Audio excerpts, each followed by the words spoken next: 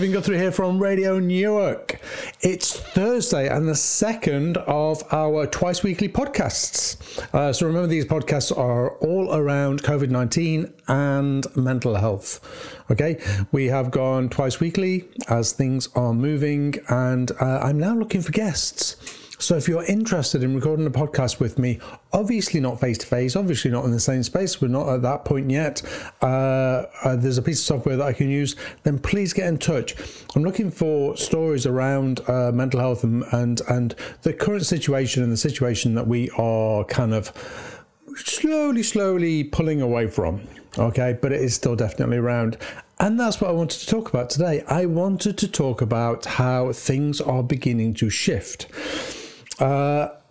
Because they just are. I feel this kind of, it's like we're moving into, I don't know whether we've moved into the second phase or whether we're going to move into the second phase, but there is definitely some sort of shift.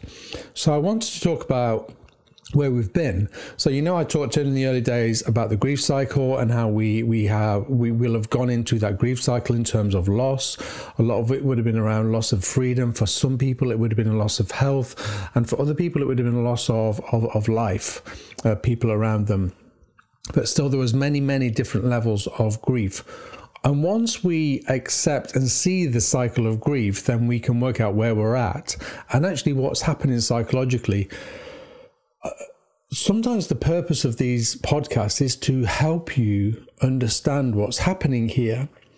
Because for me, if we get that, if we begin to understand why, I call it the big why, I love that, the big why. If we understand why, then it all of a sudden, for me, becomes understandable, so therefore acceptable, so therefore less of a trauma inside my head. So if somebody says to me, oh, you're in the middle of a grief cycle and you're at this point, then I go, oh, okay. Whew, that's lucky. Now I don't feel quite so odd and I can accept where I'm at.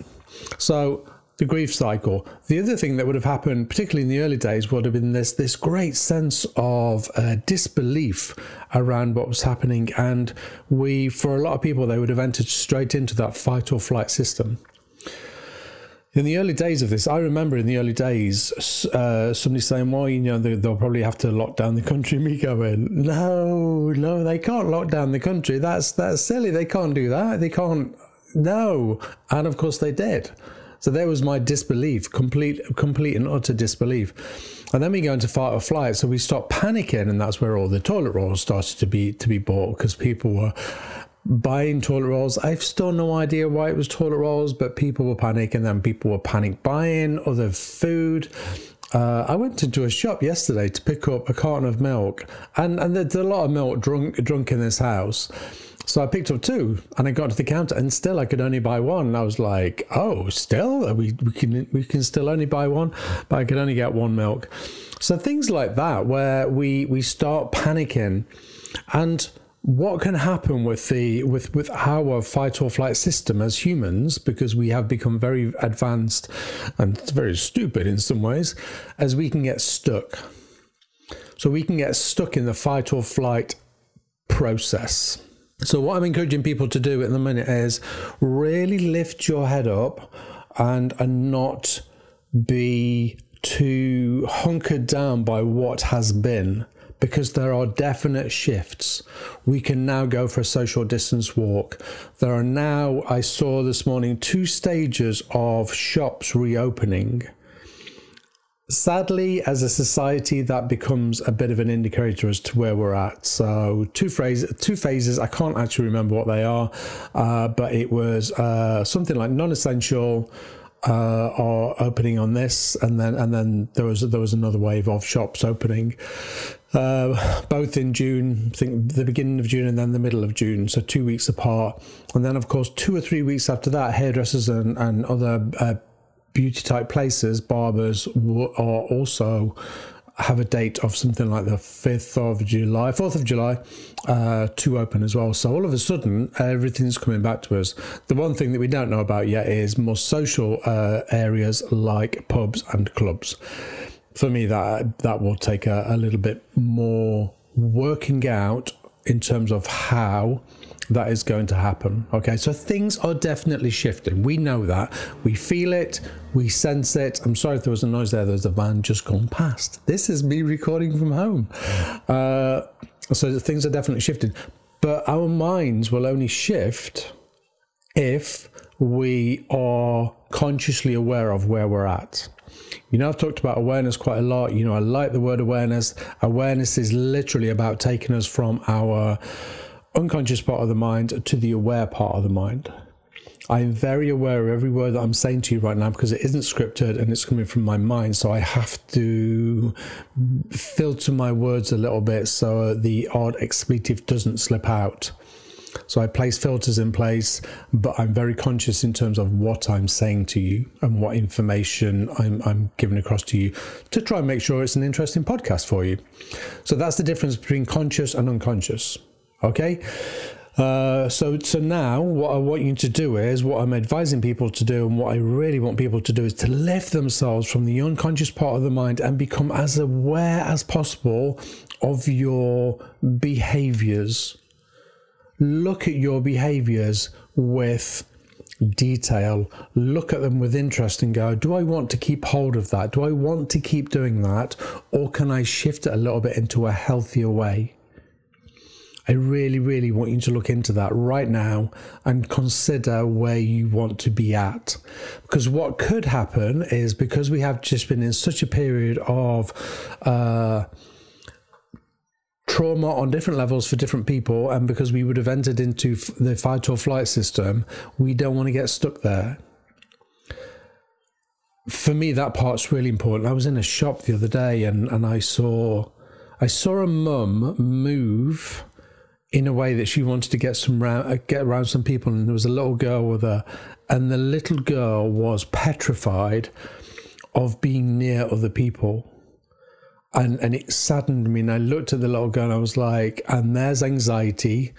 There's a little girl that in a few years' time will probably need some sort of therapy to get her past the anxiety that has been developed during this period now. Now, don't get me wrong, this has been a really, really awful period, and we're still not out of it. I'm not by any means saying that we're out of it, because we are absolutely not.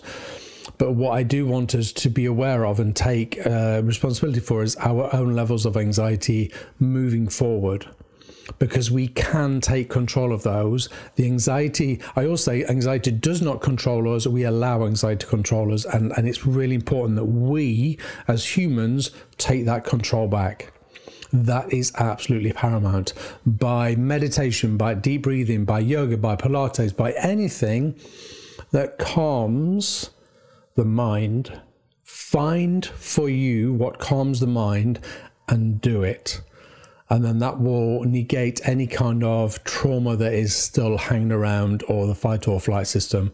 And also, you know, if you have children, then please begin to watch them a little bit and look for little signs of increased anxiety, and then work with them, or work with a professional if you need to, work with them to get the anxiety reduced, because it doesn't need to be there. There's a really good book, and it's called, what's it called? It's called, it's something like Why Zebras Don't Have Panic Attacks. Oh no, Why Zebras Don't Have Ulcers. Why Zebras Don't Have Ulcers is the name. And the basis of the book is that zebras don't have ulcers, excuse that little beep there, because their fight or flight system is very acute and it kicks in, and then they run away from their danger, and then the fight or flight system drops. Ours doesn't do that. It's exactly the same system, but as humans, we have become very developed and advanced. And now what we do is our fight or flight system gets stuck a little bit. Okay, and that's what I'm encouraging you to do right now, is to reset your fight or flight system, because we are moving away from what was a very acute danger to kind of, the virus is still around us, and we still have to be aware. We still have to be aware, but we can do that by being in the conscious part of our mind, the aware part of our mind, and not the unconscious. Okay, I'm going to go because I have talked for long enough. So don't forget, I'm looking for guests. If you would like to talk about your experience of COVID-19, then give me a shout and let's have a chat. It takes, the podcast would be no more than 20 minutes, but I think it'd be really helpful for other people to hear other people's experiences of this Corona time, as I call it. So that's it. Have a wonderful weekend. As I'm recording this, the weather is absolutely stunning outside. It's beautiful. So if that continues, then please get outside and enjoy it. Okay, I'm going to go. Be kind to yourself. Be kind to everybody around you. And please be safe. Take care. Bye-bye. Radio